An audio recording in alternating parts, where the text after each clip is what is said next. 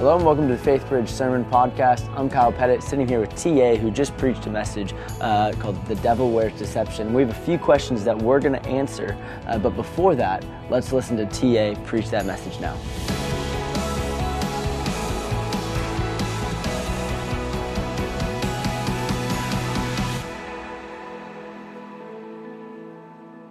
Well, howdy.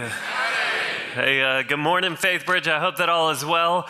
My name is Timothy Atik. I'm the director of Breakaway Ministries in College Station. It's great to be back with you for a second week in a row. I want to start by just sharing with you, anytime that I speak at Faith Bridge, I usually just sleep at my house in College Station, and I wake up and leave my house at about 6:40 in the morning, which puts me here in plenty of time to get ready to be with you all. But I will never forget driving to Faith Bridge back in April. I got up and I left my house at about 6:40, and I was making my way down Highway 6, and I found myself between Navasota and the 290 turnoff. And it was just pitch black outside. I mean, there was no one out on the road. No one was dumb enough to plan to be on the road at 6:40 a.m. on a Sunday morning. Everyone plans better than I do. And so it was just pitch black, no one around. And so that's a really nice moment. It usually takes me a little to wake up on my Sunday drives to Faith Bridge. And so it's nice to just have a little bit of runway to wake up. So I was just enjoying the quietness of the morning. And as I found myself between Navasota and 290, I got this emergency iPhone alert. And here's what it said. In the pitch blackness of the morning, it said this. I don't know if you can read it, but it says, "Tornado warning in this area till 7:30 a.m. Take shelter now."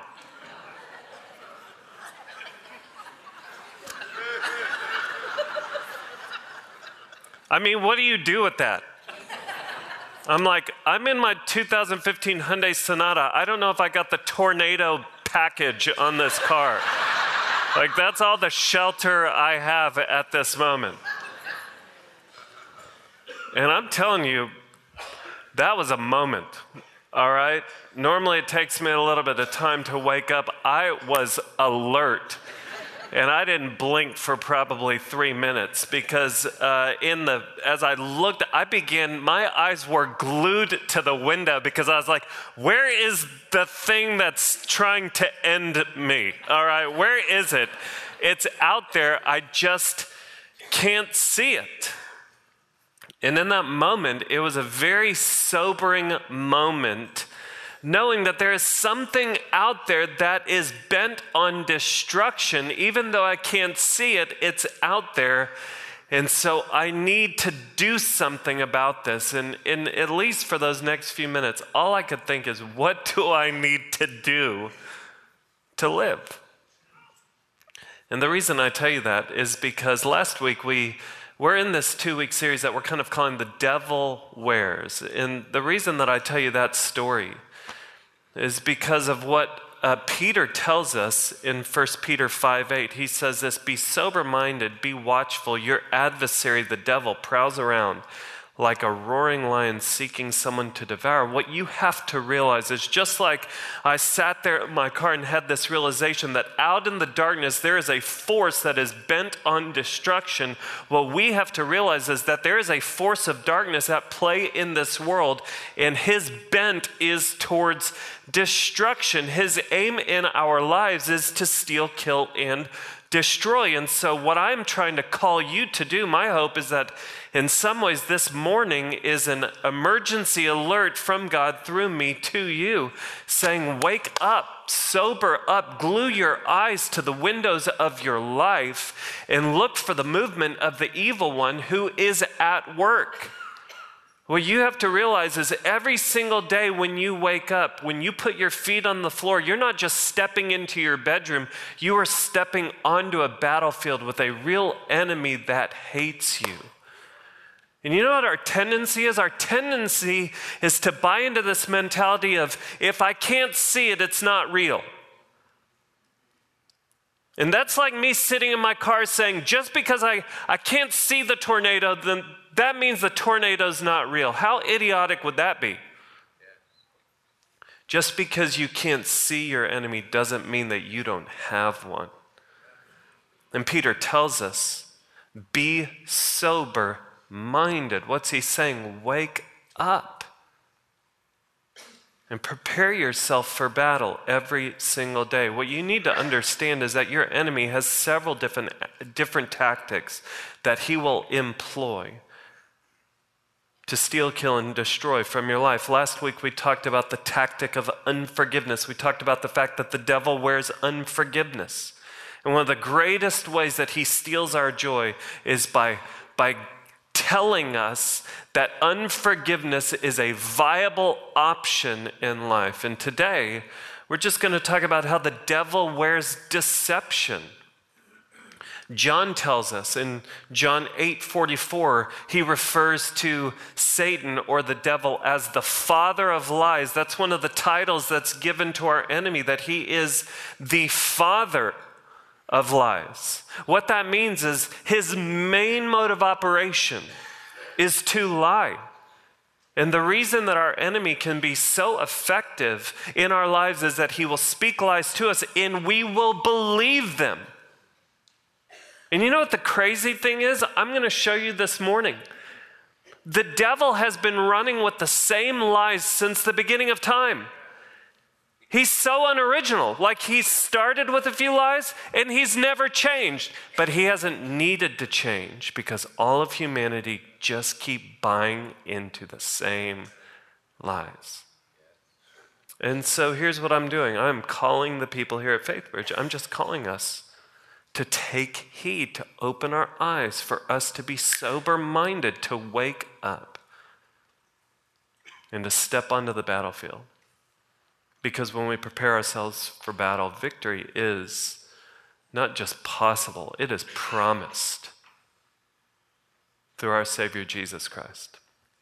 And so this morning, what I want to do is I want to unpack for you the 3 lies that we tend to believe the most. And I'm going to do it by just unpacking for you Genesis chapter 3, which is the fall of mankind, but it's really the first place in the scriptures where we see our enemy, the devil, show up. So if you have a Bible, turn with me this morning to Genesis chapter 3. If you don't have a Bible, some of our ushers will be distributing them now, and we'd love for you to take one and follow along with us. Genesis chapter 3.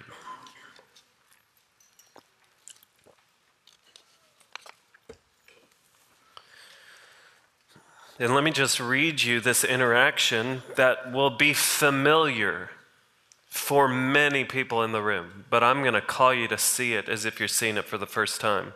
I want to unpack for you the interaction between our enemy, the devil, and the first human beings, Adam and Eve. It says this in Genesis chapter 3, verse 1. It says, "Now the serpent was more crafty than any other beast of the field that the Lord God had made. He said to the woman, 'Did God actually say, you shall not eat of any tree in the garden?' And the woman said to the serpent, 'We may eat of the fruit of the trees in the garden, but God said, you shall not eat of the fruit of the tree that's in the midst of the garden, neither shall you touch it, lest you die.' But the serpent said to the woman, 'You will not surely die. For God knows that when you eat of it, your eyes will be opened, and you will be like God, knowing good and evil.' So when the woman saw that the tree was good for food, and that it was a delight to the eyes, and that the tree was to be desired to make one wise, she took of its fruit and ate, and she also gave some to her husband who was with her, and he ate. Then the eyes of both were opened, and they knew that they were naked. And they sewed fig leaves together and made themselves loincloths." And so all eyes on me. The reason that this passage is so applicable is because in this passage we find really the 3 greatest lies that our enemy started with at the beginning of the world, and he's still employing to this day. And these 3 lies are the 3 greatest lies that promote destruction in our lives. These are the lies that our enemy uses to steal, kill, and destroy. The first lie that our enemy speaks into our lives is this: God is really not that good. That's the first lie. God is really not that good. Look back at verse 1. It says that the serpent was more crafty than any other beast of the field that the Lord God had made. And here's what he said to the woman. Did God actually say, you shall not eat of any tree in the garden? Here's where Satan is simply sowing seeds of doubt with the woman. He's not asking Eve a question. He's not wondering. Did God really say that? He's not asking a question. This is actually a statement of shock and surprise. He's actually mocking God, saying, how ridiculous, how dramatic, how idiotic does God have to be to tell you that you can't eat from this tree? You know what he's doing? He's trying to sow seeds of doubt. And I don't know if you noticed it, but what he's doing is he is focusing Eve in on the prohibition. And he's trying to take her eyes off of God's provision. And you know what happens? It actually works. As Satan tries to paint God up as a God who is restrictive and repressive instead of good and generous, Eve begins to take the bait. And so how does she respond? In verse 2, the woman said to the serpent, we may eat of the fruit of the tree in the garden. But God said, this is Eve's understanding of what God said. God said, you shall not eat of the fruit of the tree that's in the midst of the garden, neither shall you touch it lest you die. Is that what God had said? It's not. Eve had already misunderstood what God had said. Let me read you what God actually said. We find it in Genesis chapter 2, verses 16 and 17. Here's what God actually said. He said, you may surely eat of every tree in the garden. Do you see that? Like, God isn't restrictive. He's generous. He's saying you may eat of any tree in the garden, but Eve's eyes are now off of the provision, and her eyes are now on the prohibition. And what she's saying is, or she's lost sight of the generosity and the goodness of God when God says, you can eat of any tree in the garden except for one, and not just that. God says, you may surely eat of every tree of the garden, but of the tree of the knowledge of good and evil you shall not eat, for in that day you eat of it, you shall surely die. Did God mention anything about not touching the fruit? No. But what do you see? You see that God's provision has been reduced and God's prohibition has been expanded. And the result is that Eve had begun to believe that God isn't that good. And now what does Satan do? He begins to water the seeds of doubt. Listen to what he says in verse 4. But the serpent said to the woman, you will not surely die. For God knows that when you eat of it, your eyes will be open and you will be like God, knowing good and evil. He just straight up lies to her now. He's like, you will not surely die. God is actually the one lying to you. He's telling you that you're going to die. You're not going to die. It's actually going to be the opposite. If you eat this fruit, you're actually going to be like God. See, Eve, what you need to understand is God's actually trying to rip you off. He's trying to steal from you. He's trying to hold you back from having everything that you can have and from being everything that you can be. You can actually be like God. And so now the seeds that have been planted and then watered begin to sprout. Verse 6, so when the woman saw that the tree was good for food and that it was a delight to the eyes, and that the tree was to be desired to make one wise, she took of its fruit and ate, and she also gave some to her husband who was with her, and he ate. That interesting? All it took was a conversation with the devil for Eve to begin to look at the tree as something to be desired instead of avoided. And so what does she do? She eats of it, and then she shares it Why? Because she believed the lie that God is really not that good. I just want you to think, how is this lie possibly at play in your lives? You might not even realize it. But see, you have to understand your view of God is going to determine your response to God. And a lot of the reason that you are operating with the reason that you have a small response to God right now, maybe you're not that interested in him, you're not as committed to him, you're not listening to him as much. The reason that you have a small response to God is you have a small view of God. And the reason you have a small view of God is that you have begun to believe that God just isn't that good. How does it play out in your life? Think about what we talked about last week with God, with unforgiveness. Did God really say to not hold on to anger? I mean, that's your right. Anger, bitterness, and resentment, that's your right. Don't relinquish that, because if you do that, you're actually telling the person who has hurt you that they won. Did God really say that? If you're single in here, did God really say don't have sex before marriage? Who is he to say that? Does he even understand 2018? How irrelevant is God? What does the world say? If it feels good now, you should do it now. Why wouldn't you do it now? Did God really say, do not look lustfully at a woman? What do you think pornography is for? Especially if your needs aren't being met in some other way, you can escape to fantasy worlds on the internet, and you know what? It doesn't hurt anyone. That's your right. Did God really say don't gossip? What? How else are we going to spread information to each other? What else are we going to talk about when we're together at lunch? Gossip isn't hurtful, it's actually helpful. It's informative. Did God really say that? Did God really say to manage your money in a wise way? Does he really not want you to spend money you don't have? He doesn't understand the concept of credit. That's the beauty of it. You can be a $30,000 millionaire. You can get whatever you want, whenever you want, and you don't even have to have the money to do it. Has God really said? And so what happens is we end up subtly. We wouldn't sit there and outright say, God is not good. No, we just function as if he's not. And so I think about my kids, and there are times where my kids have not seen me as a good father.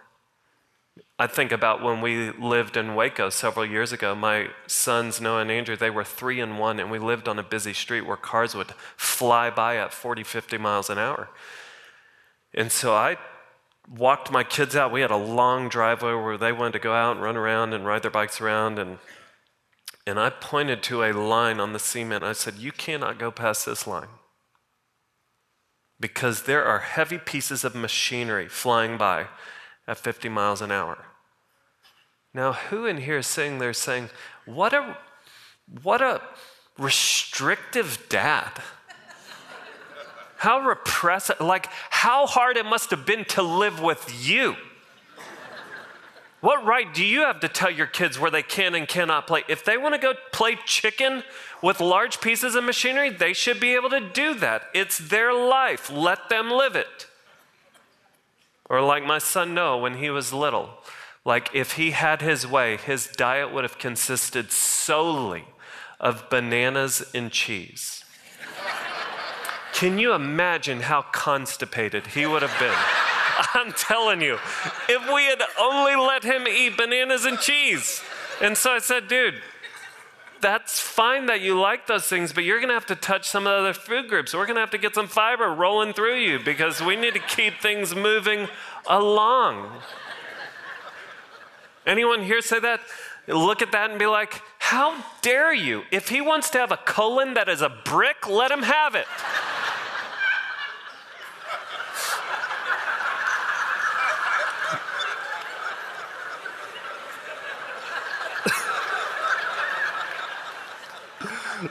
I'm sorry, let's pray and get out of here.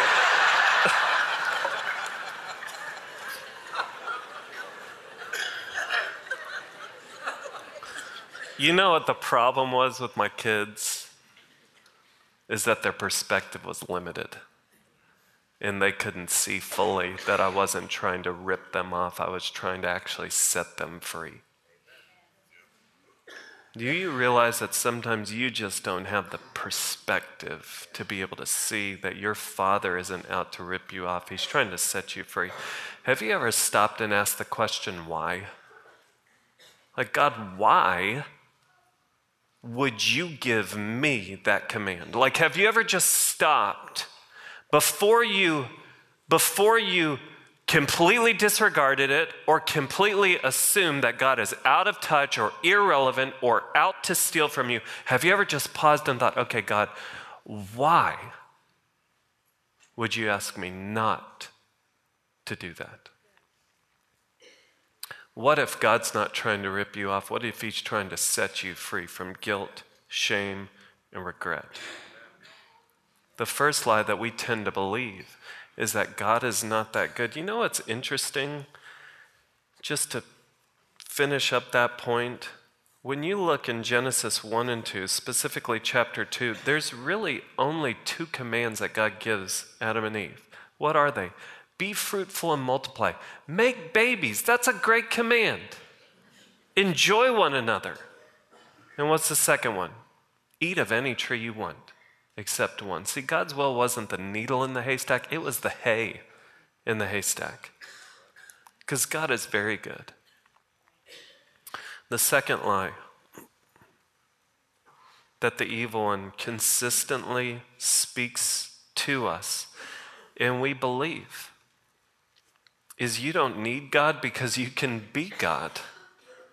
You don't need God because you can be God. You know what the interesting thing is that everything that Adam and Eve got to experience was a gift from God. Like the breath in their lungs, the text says that God himself breathed it into their nostrils. Their oxygen was a gift. Their relationship, the fact that they were naked and not ashamed, the fact that they were the first married couple. Who officiated their wedding? God did. Imagine that. Talk about one-upping in conversation. Hey, who officiated your wedding? Think that guy TJ? It's TA, by the way. That's what people call me. Who officiated your wedding? God. Okay, that's better. He put them in paradise. He gave them the authority to name the animals. Everything they experienced was a gift. And yet Satan shows up and says, you don't need God. You can be God. You remember what he told them in verse 5? For God knows that when you eat of it, your eyes will be opened and you will be like God, knowing good and evil. That's the lie. You don't need God because you can be God. And watch how Eve responds. This is really interesting. It says in verse 6, so when the woman saw that the tree was good for food, here's why that's important. Up until this point in the entire Bible, God was the one who had been determining what was good. If you look at the rhythm of creation, God creates, he steps back, he looks at what is created, and then he declares that it is good. That happens 5 or 6 times in Genesis chapter 1, where God looks and determines or declares what is good. Now, Eve takes it upon herself to determine what is good. When the woman saw that the tree was good for food and that it was a delight to the eyes and that the tree was to be desired to make one wise, look at what she does. She took of its fruit. That Hebrew word that's been translated took. It's the same Hebrew word that's used when it says that God took Adam and placed him in the garden, or God took a rib from Adam and fashioned it into Eve. Now, Eve is taking as God took. She took of its fruit and ate. And she also gave some to her husband who was with her, and he ate. Now watch this, verse 7. Then the eyes of both were opened, and they knew that they were naked, and they sewed fig leaves together and made themselves loincloths. Up until this point, God had provided them with everything that they needed. And now what do we see Adam and Eve doing? We see them trying to provide for themselves, trying to make clothing for themselves.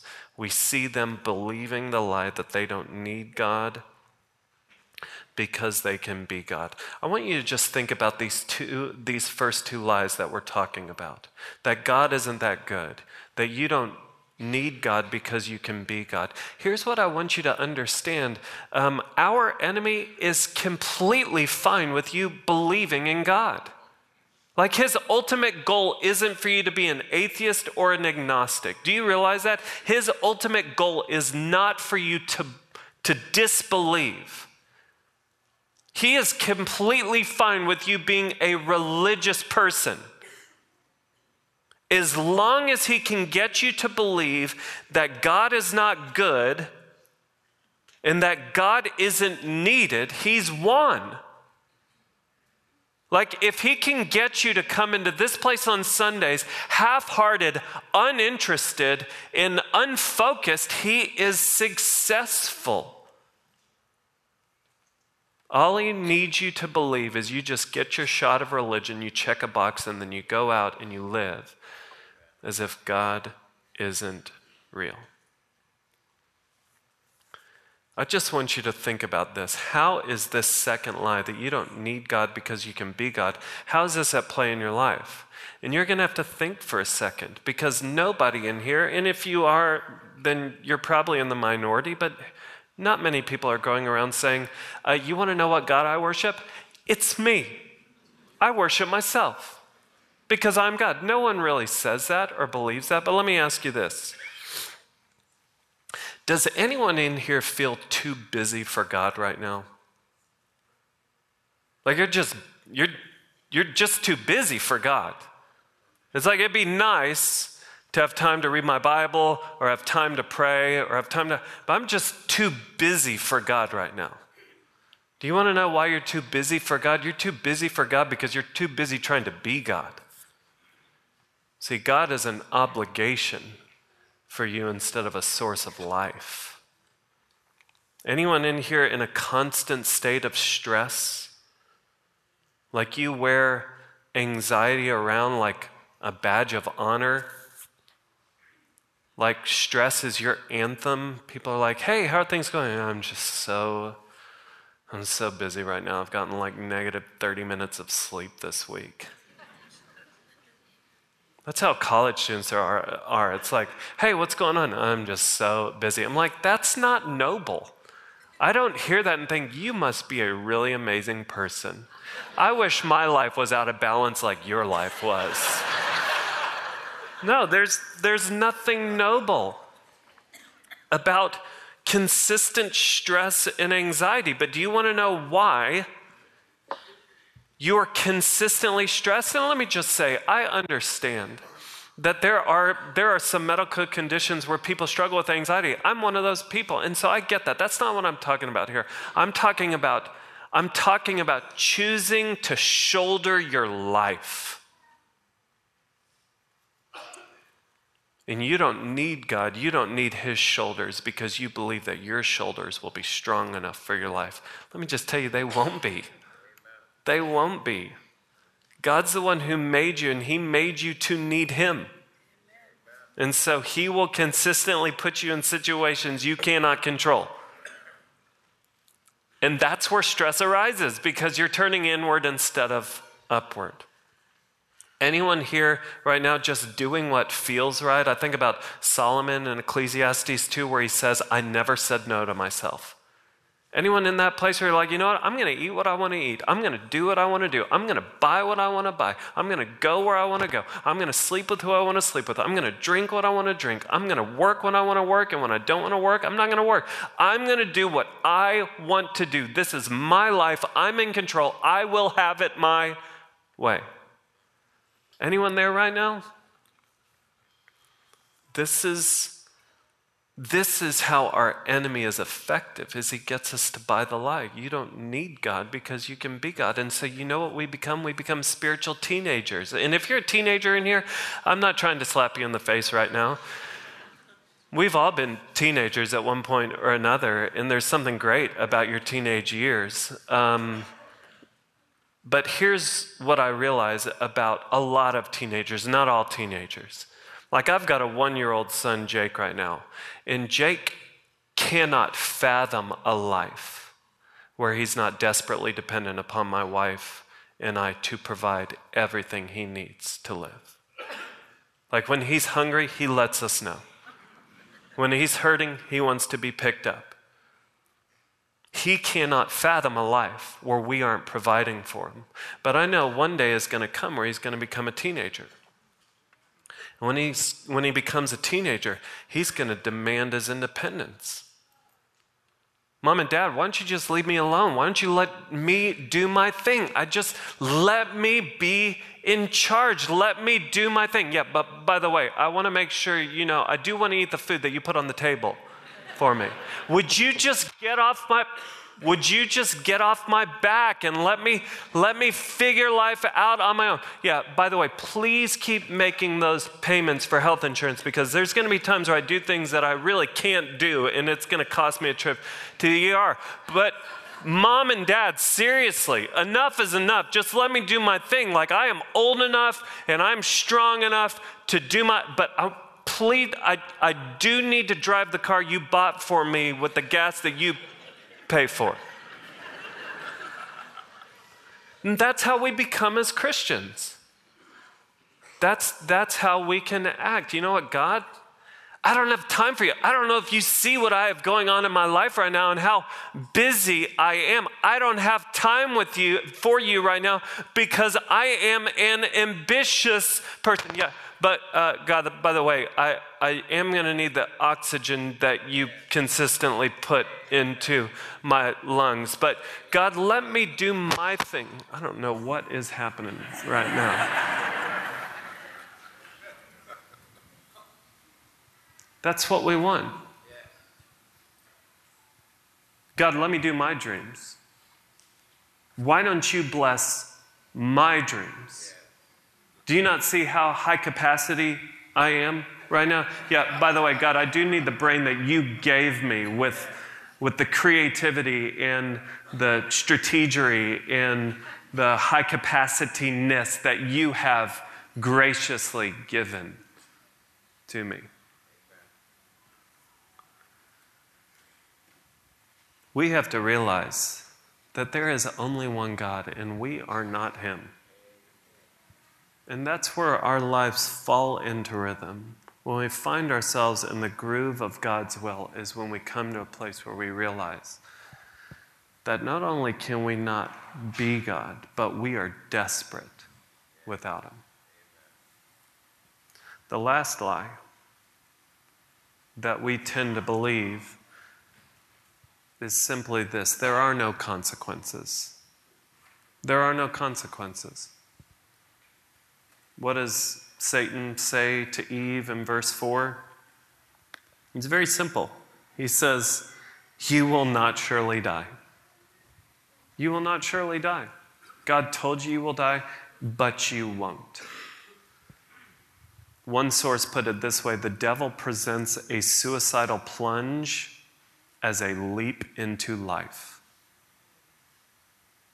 There are always consequences for rebellion against God. And you know where our enemy is really successful? Our enemy can be really successful when he wins at getting us to stop looking at the backside of sin. You realize that there is always a backside to sin. And the enemy is effective when he can kind of veil us to the backside of our sin. If you spend money you don't have, collectors will call. There are consequences. If you gossip, you will lose people's trust. Relationships will be broken. If you give yourself over to gluttony, health issues will come.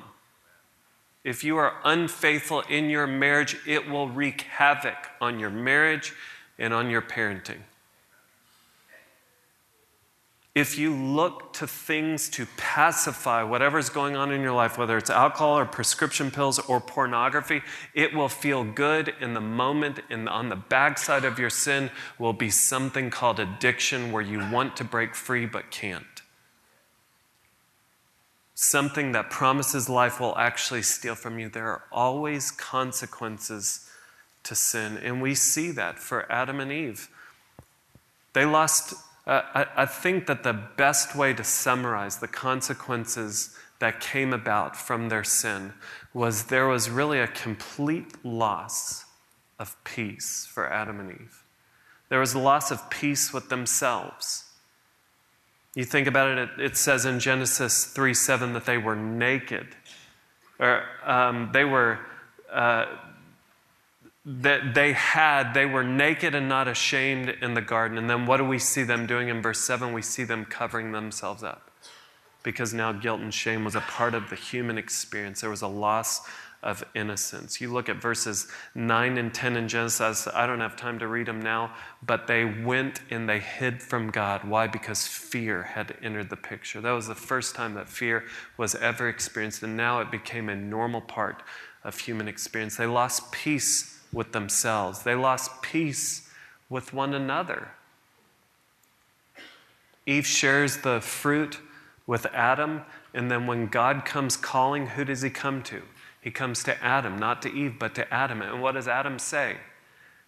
This woman that you gave me, like, I didn't ask you to make her for me, but you did, and she gave it to me. And so what do you see? You see tension. You see disruption in intimacy. They lost peace with themselves. They lost peace with others. And they lost peace with God. God walked with them in the garden. And what do we see them doing now? We see them hiding. And then at the end of Genesis chapter 3, what do we see? We see God remove them from the garden. They no longer walk with God by sight. They now walk with him by faith. They lost peace with themselves, with each other, and with God. See, there's always a backside to sin. There are always consequences to sin. One of the best things you can do is start looking at the backside and saying, is this really going to give me life or steal it from me? Is this going to rip me off or set me free? These are the three lies that we tend to believe. God is really not that good. You don't need God because you can be God. And number 3, there are no consequences. Now, here's the question that I want to answer that maybe a few of you are asking. What does this have to do with Advent? Like, this is when we start like Christmas series. And you're talking about the devil. You kind of took a detour here. I don't know that there's a better passage I could have preached on than this to begin Advent. And here's why I say that. Because in the midst of a chapter that is full of rebellion against God, in a chapter where we are introduced to our enemy, we are also introduced to our Savior. And it's found in Genesis chapter 3, verse 15. It tells us this. God speaks, he says, I will put enmity between you and the woman, and between your offspring. God is talking to Satan right now. He says, I will put enmity between you and the woman, and between your offspring and her offspring. He shall bruise your head, and you shall bruise his heel. You know what this is? This is called the proto-evangelion. It's the first gospel. It's the first picture we get of a baby in a manger. You know what God says? He says, you know what? A day is coming where a baby will show up in a manger. The offspring of the woman will come. And he says, you know what? You are going to bruise the heel of that baby. That's what he tells Satan. You think about a snake biting your ankle and putting venom into your body. That can be a deadly blow. And it was. Jesus Christ died on a cross. It was a deadly blow that Satan inflicted upon Jesus Christ. But then what does it say? That the offspring of the woman will do to the enemy. It says, you will bruise his head, or you will crush his head. You want to know how you kill a snake? You crush its head. And so what God is saying is that my people have rebelled against me, but I will not forsake them. And a day is coming where I will send a son. A baby will be born, and that baby will grow up to be the King of Kings and Lord of Lords. You want to know if God's truly good? You look at the baby in a manger. Because when we look at that baby in a manger, you know what we're reminded of? We're reminded of God not needing us, but wanting us and coming for us. That God left heaven and came to earth to rescue us to himself. You know, you want to be reminded of the fact that not only are you not God, but you're hopeless without him. You look at the baby in a manger, because what was the trajectory of that baby's life? Well, that baby grew up to live a perfect life, and then after 33 years, that baby was Jesus Christ, who was crucified between criminals, but bore the weight of the wrath of God as he endured the wrath of God for your sin and for mine. And then he walked out of a tomb victoriously. You want to know that your sin always has consequences? You look at that baby in a manger. Because your sin promised separation from God for all of eternity. You couldn't get to God because of your sin. So you know what God did? God came to you and to me. And Jesus Christ has come. He was born. He lived. He died. He rose so that we could be brought back to God. You know what the good news is when I look at this passage? You know what I see? I see the reality that our enemy has an enemy, and his name is Jesus Christ. And he is our King. He is our King. And so I'll just close by saying this. What's the point of this sermon today? Well, it's you have an enemy, and he's seeking to steal, kill, and destroy. And one of the best ways he does that is by whispering lies into your life. So you know what the best thing you can do this week is get really well acquainted with the embodiment of truth. Jesus Christ is the way, the truth, and the life. No one comes to the Father except through Jesus Christ. Know the truth. Study his word. Seek Jesus. Why? Because Jesus tells us you will know the truth, and the truth will set you free. Let's pray together.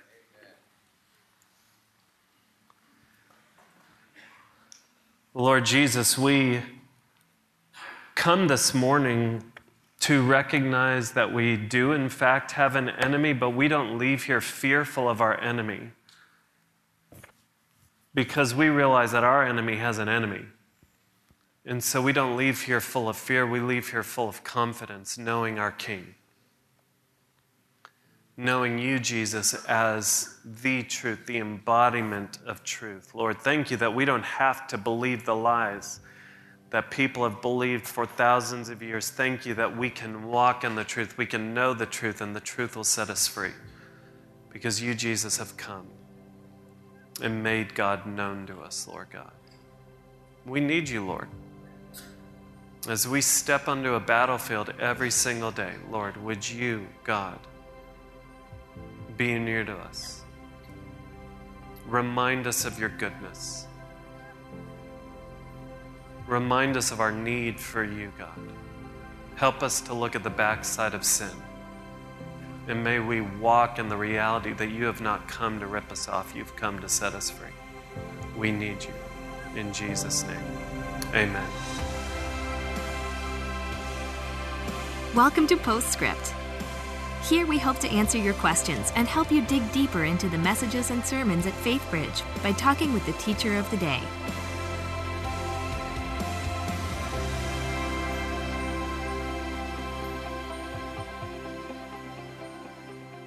Hello and welcome to Postscript. I'm Kyle Pettit, young adult pastor here at FaithBridge, and I'm sitting here with Timothy Atik, who just preached a sermon called The Devil Wears deception. And so we have a couple questions in. The first one, talking a little bit about, it says that you said that the snake told half-truths, but then he straight up lied when he said that if you would eat the fruit, you would die, but he didn't die right away. And so could you kind of explain that a little bit? Yeah, well, I think the important thing is to understand what is death. And essentially, death is separation. Mm-hmm. And the Bible speaks to different types of death. There's physical death, there's spiritual death. But death, at its most basic definition, is simply separation. If you're talking about physical death, you're talking about the soul separating from the body. If you're talking about spiritual death, you're talking about separation from the goodness of God. And both of those things took place for Adam and Eve. They experienced physical death when God made Adam and Eve. We are honestly left to assume that they would live forever if they walked in obedience to God. Death doesn't show up until God kills an animal and clothes them at the end of Genesis chapter 3. But when Adam and Eve sinned, one of the reasons God removed them from the garden is so that they would actually experience the consequence of physical death and not live forever in a broken and fallen state. So they did, in fact, experience physical death, and then they tasted spiritual death in the sense that they were made to walk with God by sight. And when God removed them from the garden, there was a separation that took place, which was tasting an aspect of that spiritual death. And so I think you can look and say they technically didn't die. And at the same time, you can look and say a death had to take place. Right. One of the reasons they were able to keep living physically for a period of time is because God killed an animal and clothed them, showing that blood is always the consequence for sin. A death always has to take place. So when I look at it, I look and say, no, death, he did lie. That ultimately the lie was that there is no consequence, that death wouldn't take place or there would be no consequence. But death was honestly a huge part of the equation for Adam and Eve when they experienced physical death and then they tasted spiritual death. And then another physical death had to take place in order for Adam and Eve to keep living physically. Right, that's so good to kind of understand a little bit more of like what even is the death that it's talking about, that separation immediately happened. That's so good. Yeah. Cool, we have one other question. And it's just kind of asking, could you explain a little bit more? You said that the devil doesn't want us to be agnostic or atheist. He's fine with us being religious. Could you just speak a little bit more into that? Well, I'm sure that the devil would love for you to be an agnostic or an atheist. I'm sure he loves that. My point is that that's not the only win for him. A successful day for the enemy is not just you saying, I don't believe in God anymore. If you look at the percentage of atheists in the world compared to the amount of people are in the world, the number of atheists is a very, very small minority. Where can the devil be most effective? It's when people who call themselves Christians don't live as Christians. So if Christians live as functional atheists, meaning they say, I believe in God, but they live as if there's no God, well, what kind of testimony is that to the world? It's not a very good one. And that's a really successful day for the enemy. So my point is, what's a win? Well, if we can come to church and leave uninterested and unmoved because we believe lies. I mean, so the enemy can be successful. Success for him can take many different forms, or atheism, of course. Where kind of we'll kind of see that as like that's the ultimate of success, but the enemy's strategic in trying to just pull us away from God entirely. That's right. Yeah. Cool. Well, sweet. Thank you so much, TA, for a wonderful and helpful sermon. And thank you for joining us at Postscript. We'll see you back next week for the continuation of Advent. Thanks for joining us for Postscript. Help us keep the podcast interactive by submitting your questions during the morning services. Learn more at faithbridge.org/postscript.